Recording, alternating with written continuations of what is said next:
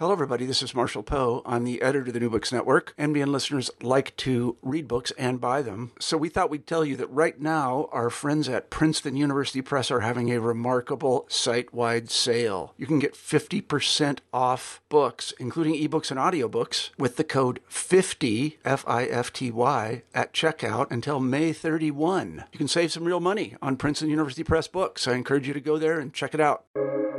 Welcome to the New Books Network. Hello, everyone. I'm C.P. Leslie, the host of New Books in Historical Fiction, a podcast channel on the New Books Network. Today I'm speaking with Kate Quinn and Janie Chang about their co-written project, The Phoenix Crown. I've spoken to both authors individually for this podcast, but as someone who herself recently published a jointly written novel, I couldn't resist the opportunity to find out how that process worked for them. The Phoenix Crown is an absolute delight, and the writing is seamless. The story focuses on events leading up to, through, and immediately following the San Francisco earthquake of 1906. But it opens 5 years later. Summer, 1911, London. "A rose by any other name," someone quoted, and Alice Eastwood was hard-pressed not to roll her eyes. When it came to Shakespearean quotes about flowers, hang Romeo and Juliet. She preferred Julius Caesar. Nature must obey necessity. Because Mother Nature was a carnivore, she ate what she wanted when hunger made it necessary.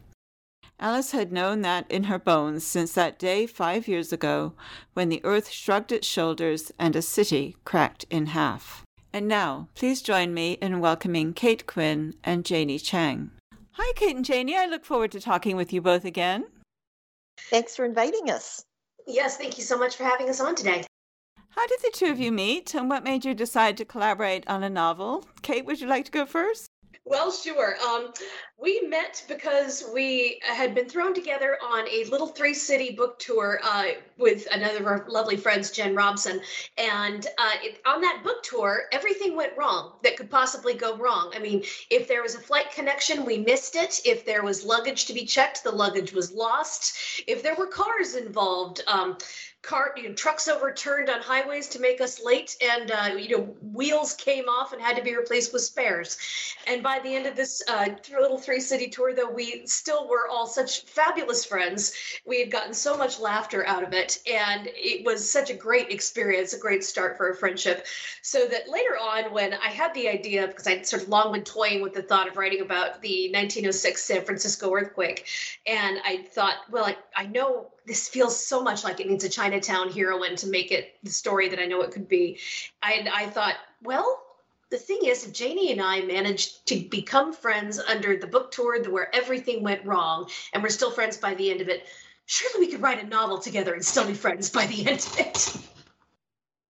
Yeah, that really was our primary objective, apart from writing a really good book that readers would enjoy, was that we definitely wanted to come out of it still friends. Yeah, I've co-written a novel too, and it's a very challenging process. But if you can get through it, I think it's very rewarding. And if you can stay friends, as we did too, it's really the best thing. What was it about the time period and the events that drew you in to write this novel? Well, really, it was the thought of a disaster novel. It's sort of a built-in drama. You have something that is going to come barreling down the pike to get your characters, and they don't know it, and you do. And there's a lot of drama inherent in that situation. And, as I said, I thought I really needed a Chinatown heroine because, Chinatown was such a huge and vibrant part of San Francisco's history at that point. But so much of the fiction about that time in the earthquake only seemed to deal with Chinatown in a peripheral way. And so I knew what I wanted to write. I wanted to write an opera singer heroine because there was a famous opera production that happened the night before the earthquake, when San Francisco was very much at its glittering best right before it was destroyed.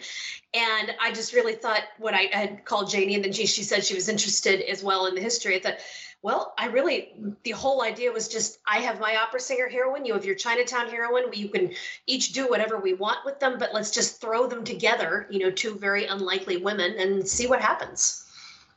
And do you have anything to add, Janie?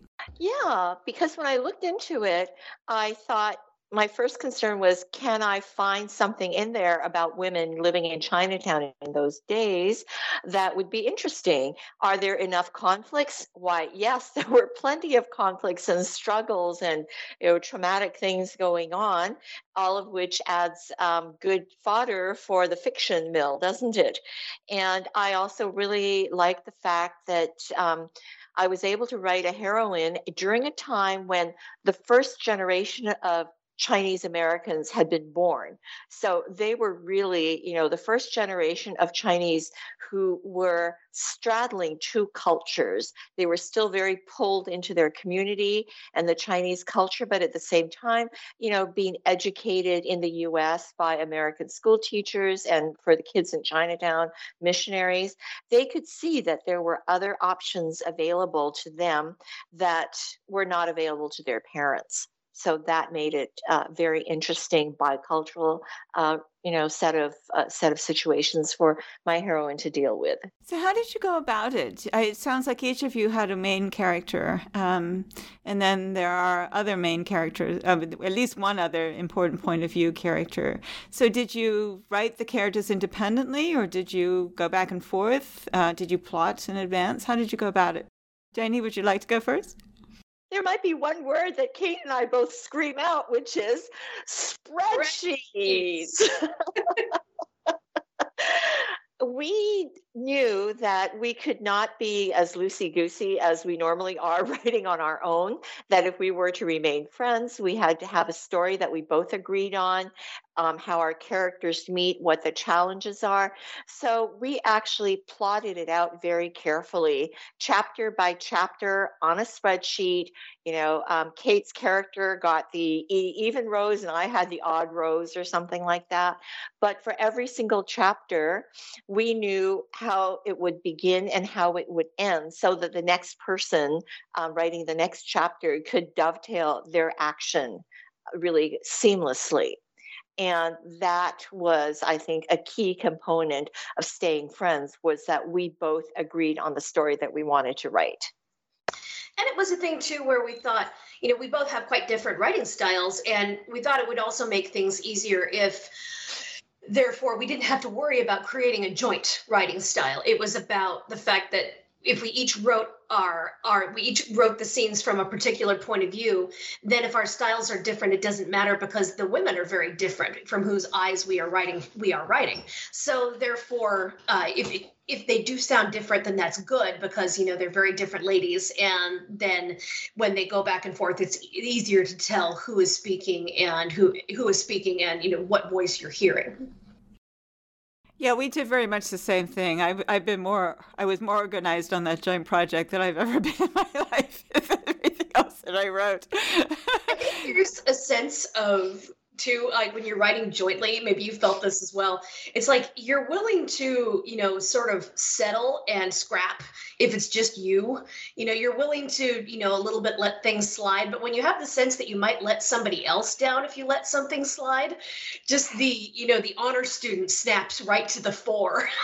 And you just end up thinking, at least I certainly did, of like, I will be damned if I let Janie down and don't finish this chapter. I know she's waiting for it. So it's like, you have the sense, there's a sense of accountability when you have a partner, which is, I think, which is very good for our deadline. It meant that we could work quickly together. We really did not want to let each other down. And there was the nice feeling too of, you had excitement from it because it's like, I wanted to finish my part because I couldn't wait to see what Janie did next with hers. Mm-hmm. Absolutely. And every time we finished writing a chapter, we would upload it to Google Docs so the other person could also read it. And that was so exciting. It was like, I could not wait to see what Kate had just written because her character's wearing a blue dress. Okay. She's going to be wearing a blue dress when I write her into my chapter. And the other thing was, I don't know about you, Kate, but I never let anyone see my writing in its raw form. But knowing that Kate was going to be the next person reading it, and it's not just anybody, it's Kate, who knows what she's reading, it was like, okay, and I need to give it a quick polish up so that it's not total crap when I upload it. So I think on the whole, when we compiled all the chapters at the end, we had a more finished looking manuscript than we normally would have on our own at this stage of the game. Yeah, there's not quite so much of the whole thing when you do when it's just you, where you might just put like insert brilliant witty comment here and then just keep going. Yeah, it's a good point. So how did you handle Alice then? If you were taking Gemma, and we'll talk in a minute about who these people are, and Janie was taking primary responsibility for Suling, did you mix her, or did one of you take Alice as well? I think I did most of Alice's stuff, and that was just because by the time we realized that, we have a third very limited point of view in this book, who is Alice Eastwood, a botanist who is an actual real historical figure, whereas both of our main narrators are fictionalized.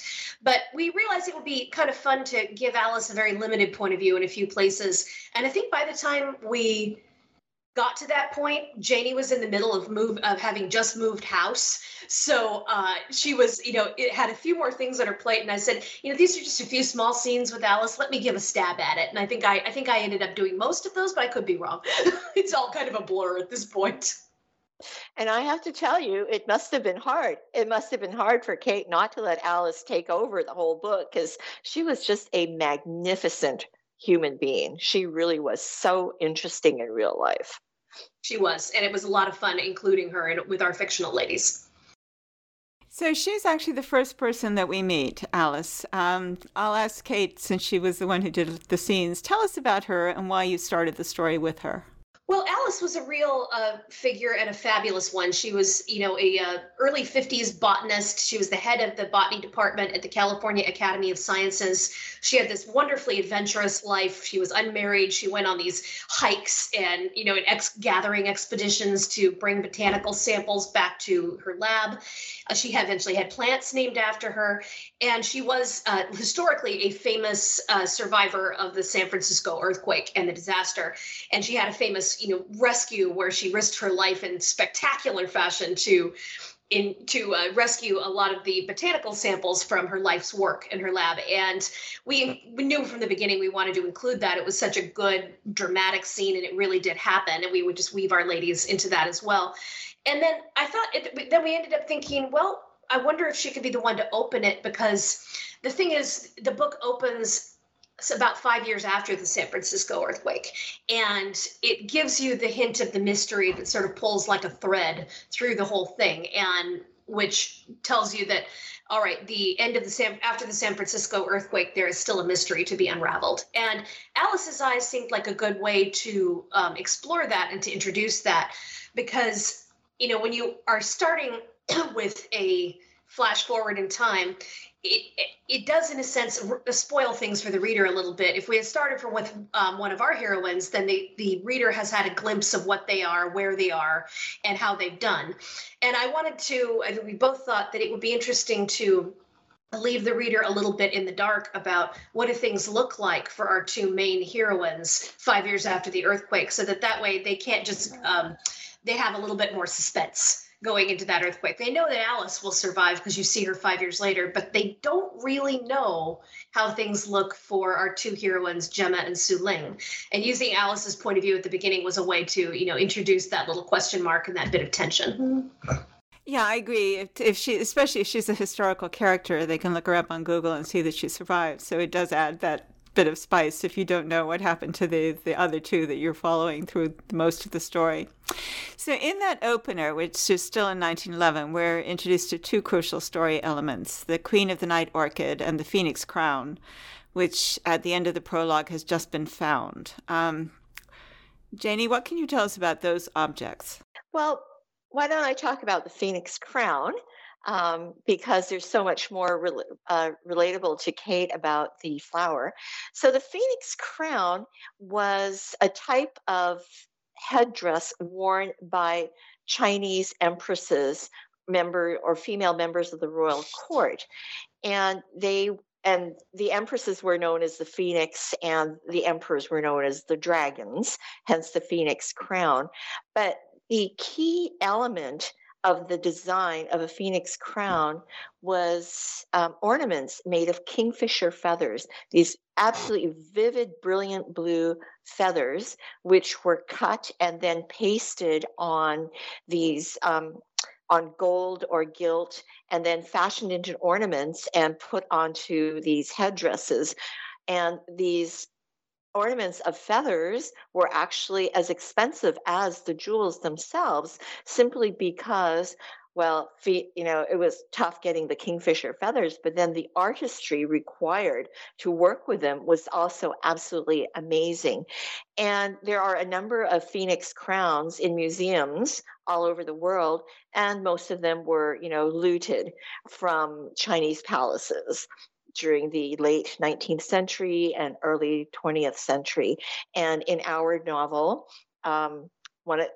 Thornton has one of these in his collection, and it is the prize jewel of his collection of Chinese antiquities. Kate, what can you tell us about the orchid? Well, the Queen of the Night flower is one of the rarest flowers in the world, not because the plant is rare, but because the plant only flowers for one night. And the flower will open at night and it'll be, shriveled and dead by morning. So, and this is pretty much, I think, almost a once a year sort of thing. It's amazingly, transient. And I came across it because we already had a botany thread since we had Alice the botanist in the book. And since we had our robber baron named Thornton, who is, a Gilded Age millionaire and railway magnate, and who is already interested as a collector, it made sense that we could perhaps make him a collector of botanicals as well as of chinoiserie. So we made him a collector of botanicals so we could have the Queen of the Night flower be part of his botanical collection. And the other connection to that, too, with one of our characters is the fact that the heroine who I wrote, her name is Gemma, and she is an opera singer, a soprano, and one of her roles is the Queen of the Night, which is the famous, villainess in Mozart's Magic Flute. She has this fabulous aria with these stratospheric high Fs. It's a wonderful, firecracker showpiece for a fabulous singer.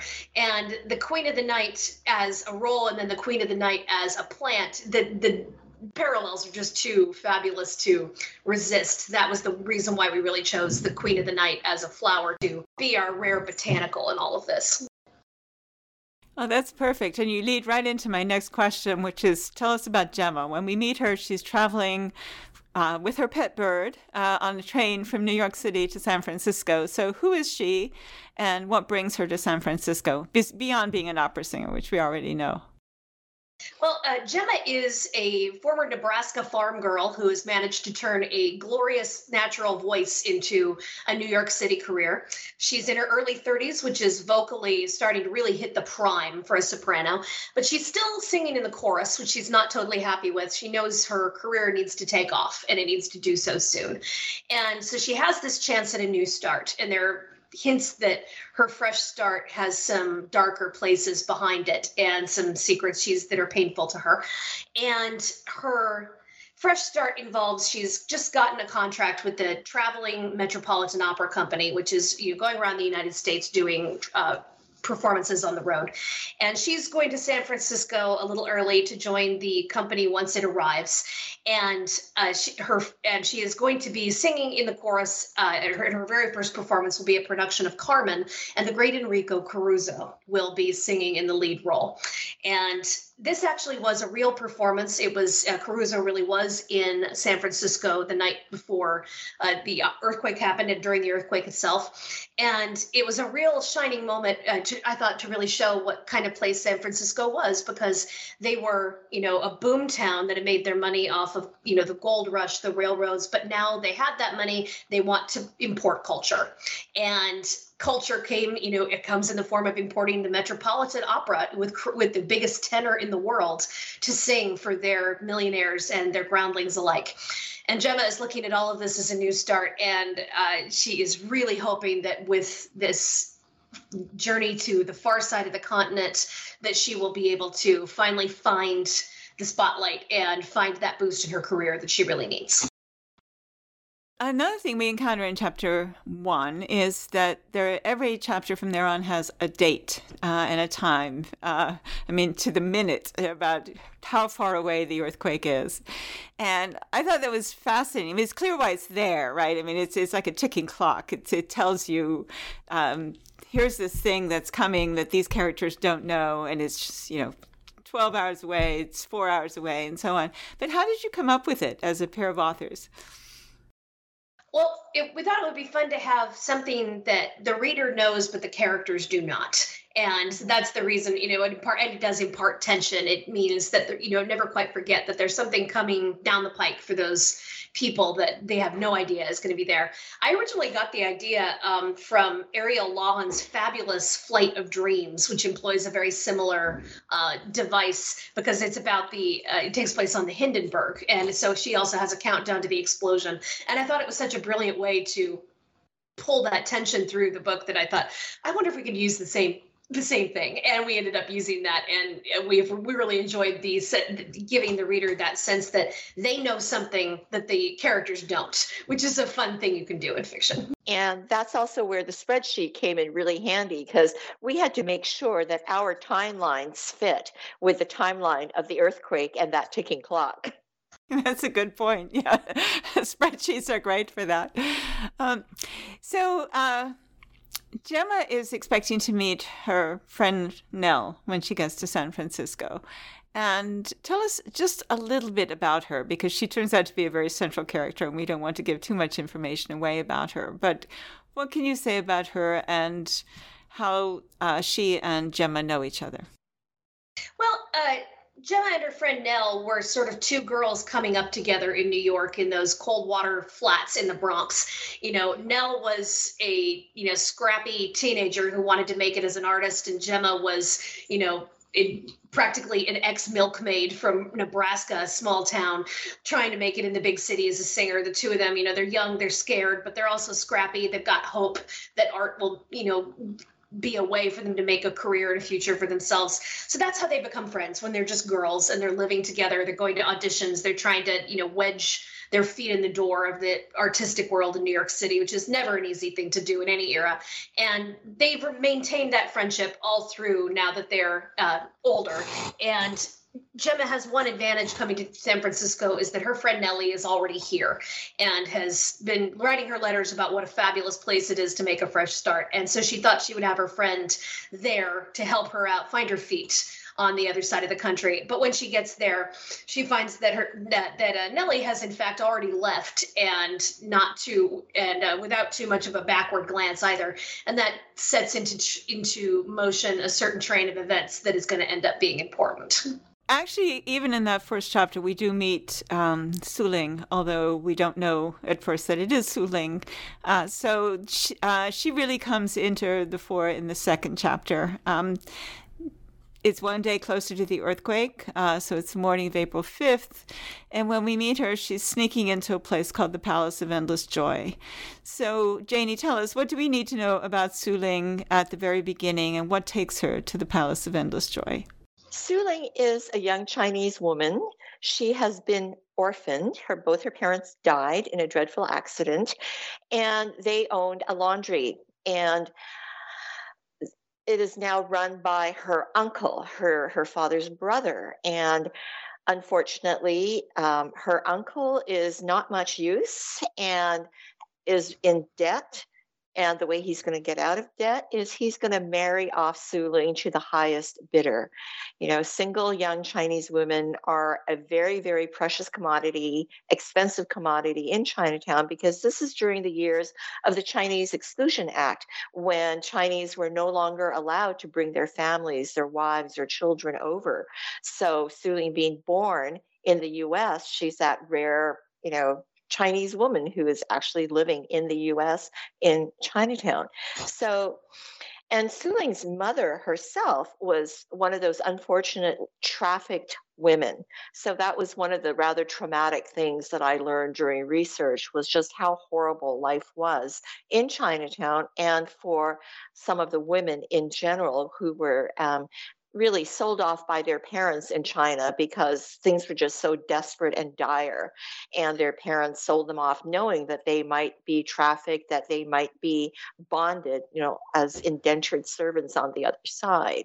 So her mother actually was trafficked, brought over, and worked in a brothel before her father paid whatever it was to get her out of hock in the brothel and bring her mom into the laundry business and living as a free person.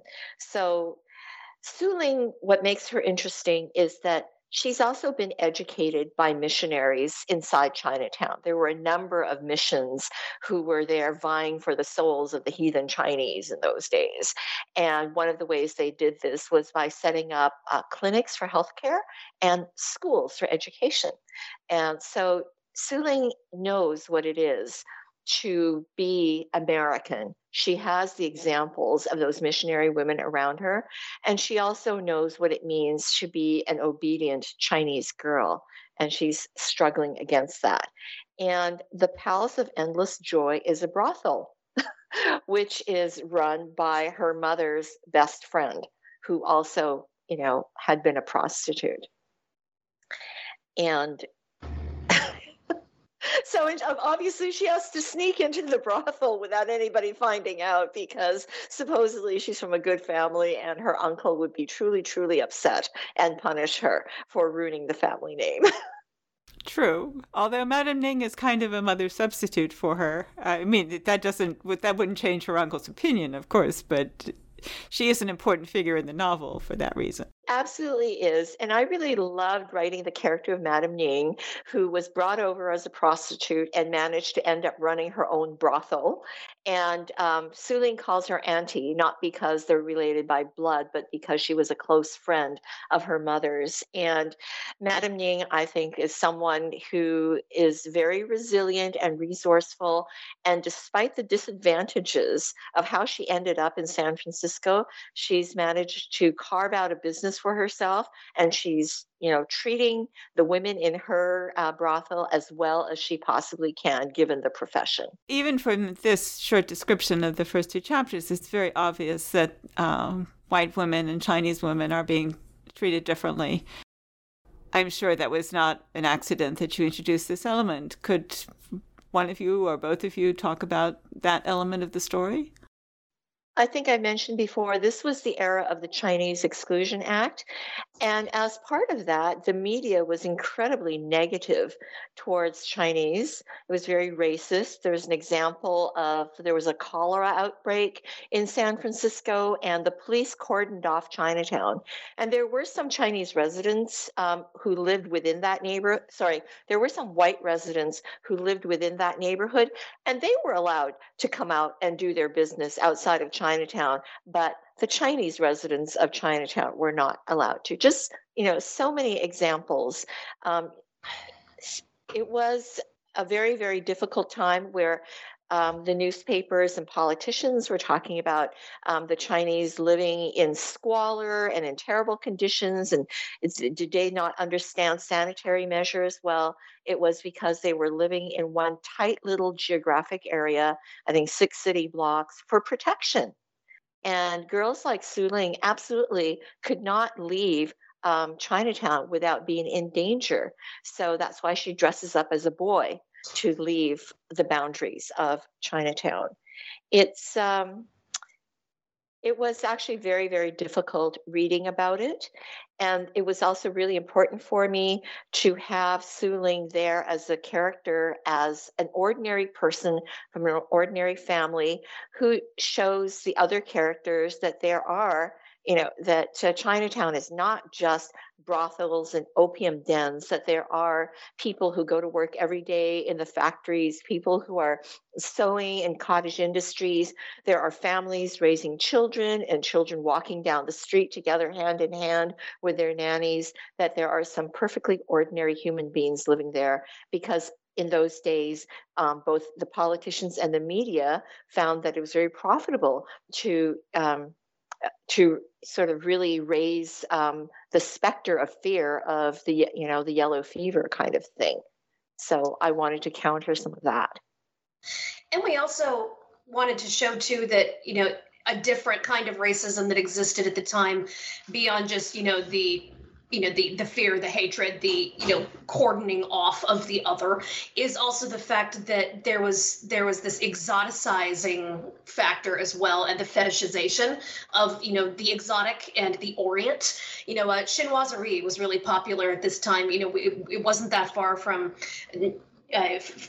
geographic, or it was not that far in time from when, there have been these tremendous lootings in China at the turn of the century. And so you had, Chinese screens, Chinese art, Chinese porcelain was hugely popular among the wealthy, at the same time as there's also these laws passed to make sure that the Chinese themselves are restricted to their area, that they can't bring their families over. So we're also showing the way, for example, the robber barons are collecting, looted antiquities from the Forbidden City and from, the old summer palace in China, and then displaying them proudly and often incorrectly. And how one of the ways in which Su Ling makes money is that she and some of the other young women from the brothel are hired at expensive parties to walk around in, probably what someone thinks is authentic Chinese robes or authentic Chinese costume, and serve champagne as living exotics. And how nobody had a problem with that either. And how when we get to the part of the novel that's set in Paris, we have Paul Poiret, who is making a sensation with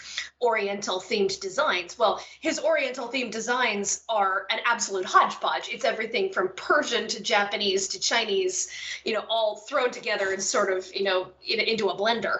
And, that's the kind of thing we can also show to see how there is the fear, and there is the quarantining and all of the legalized ways in which the people are being preyed on, but there's this fascination which leads to fetishizing and exoticizing what is different, and both of those things are things that someone like Su Ling has to deal with. Yes, I particularly like that balance in the story, because although all of that is there, it's not preachy. It's just a natural part of what the characters experience, and it's really well handled. So kudos to both of you for doing that. I also wanted to mention that Su Ling is an expert embroideress, which is one of the ways that she finds a path out of this box that she has been put in because of her ethnicity. And let's talk about that robber baron, Henry Thornton. He is he's the kind of character you love to hate. So tell us how you came up with him. Well, we actually found the name just on the deed of, I think, some silver mines that were in the area at the time. So we thought, all right, that sounds like a good start for the sort of Gilded Age robber baron of the type who makes a lot of, and there were a lot of them in San Francisco, and there were a lot of them in New York too. I mean, the Julian Fellows show, The Gilded Age, is all the rage right now, and that is showing how you have these men who make a tremendous amount of money, and then once they have made it, they want to show it off, and they want to show themselves off as patrons of the arts. And so you have a man like Thornton who comes onto the scene for both of our women, and he's a rather enigmatic and complicated character. He certainly has the prejudices of his time, and it is not intended to be glossed over. And he has a desire to collect what he finds beautiful.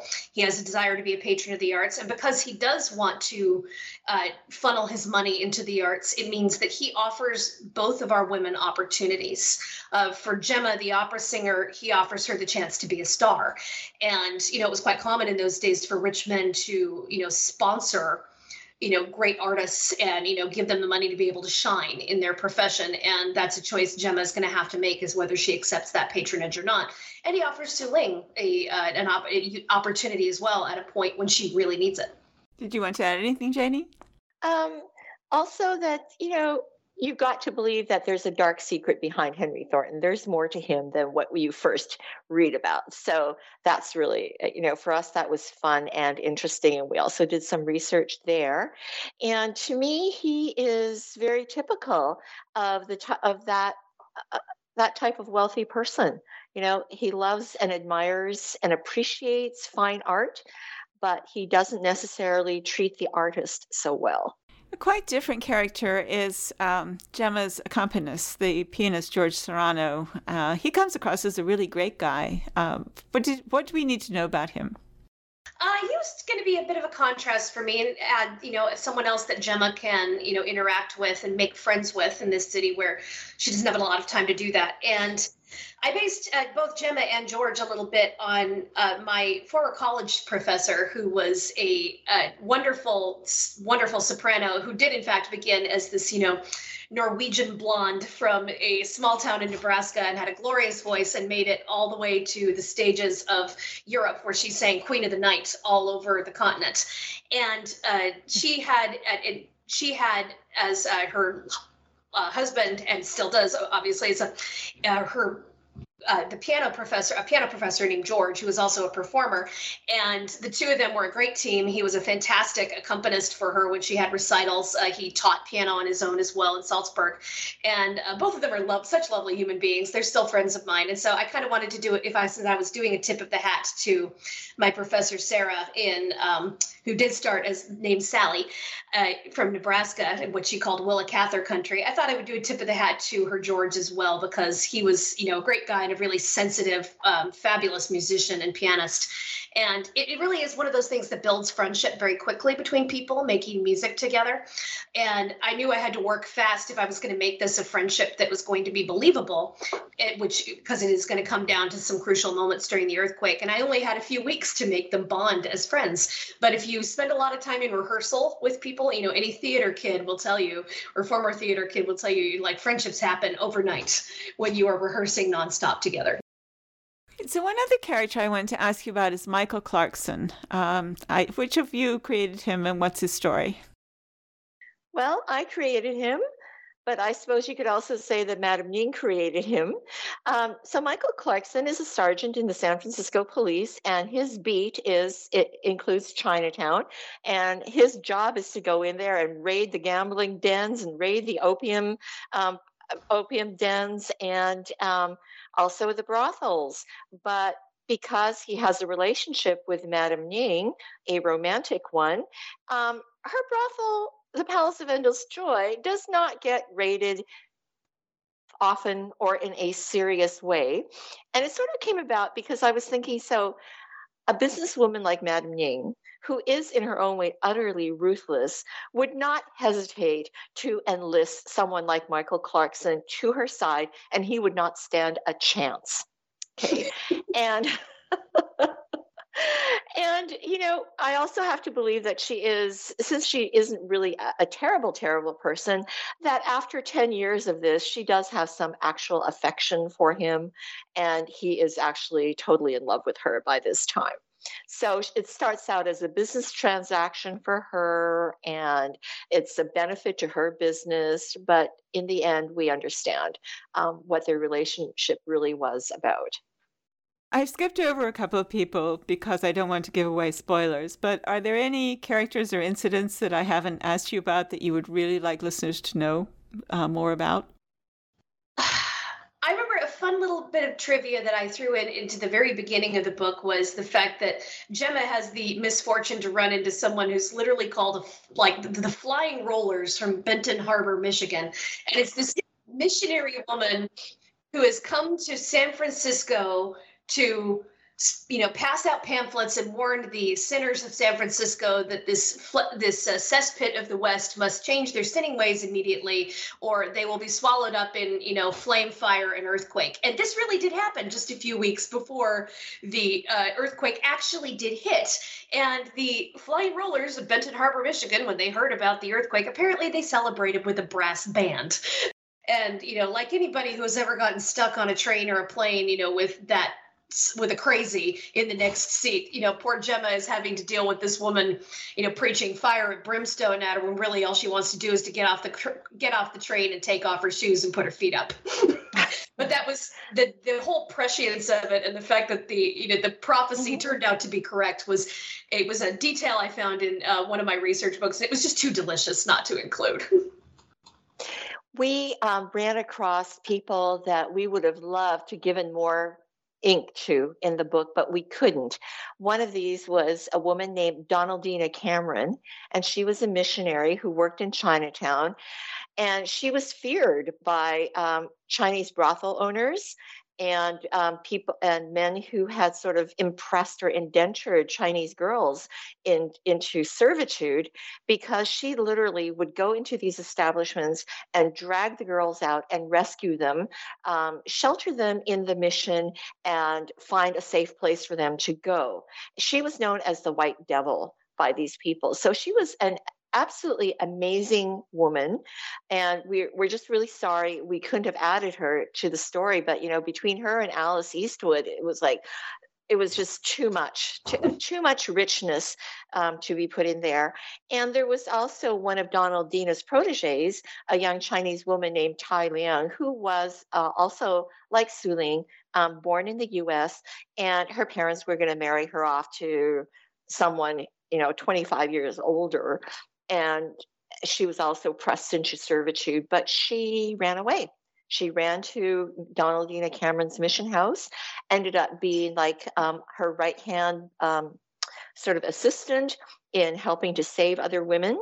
And she also then ended up being the first Chinese American woman to work for the Federal Civil Service. She was a translator on Angel Island.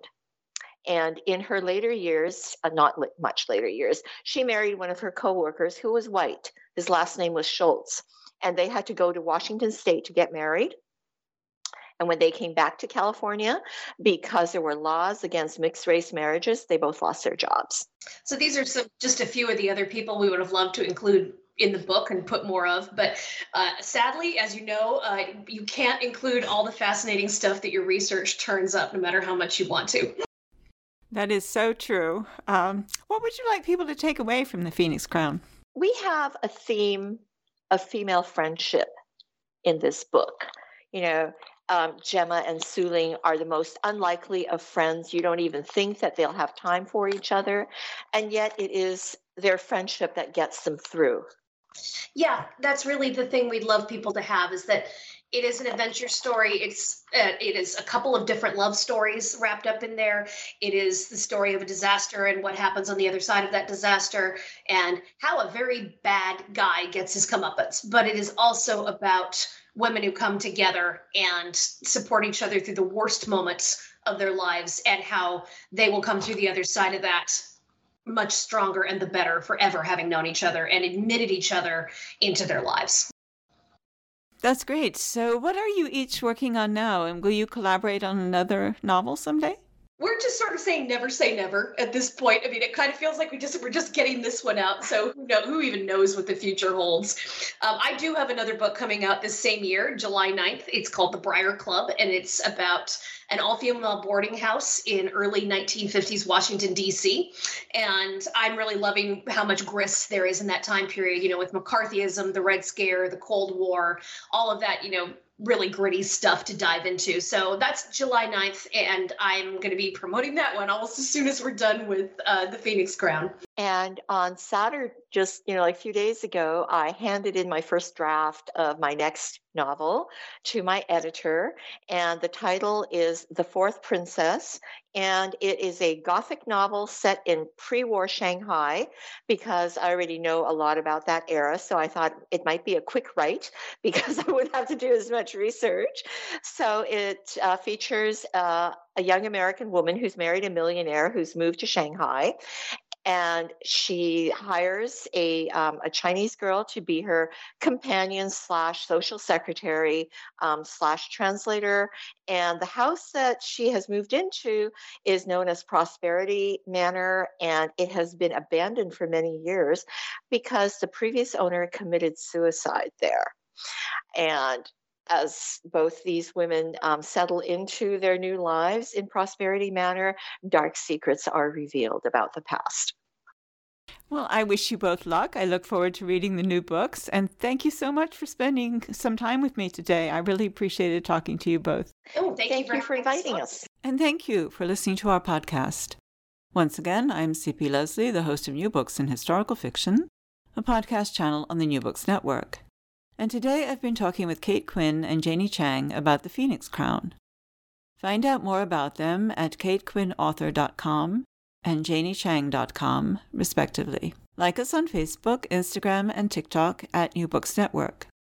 You can find out more about me and my books at cpleslie.com, where I blog about the interviews and in general discuss history, historical fiction, and the rapidly changing publishing industry.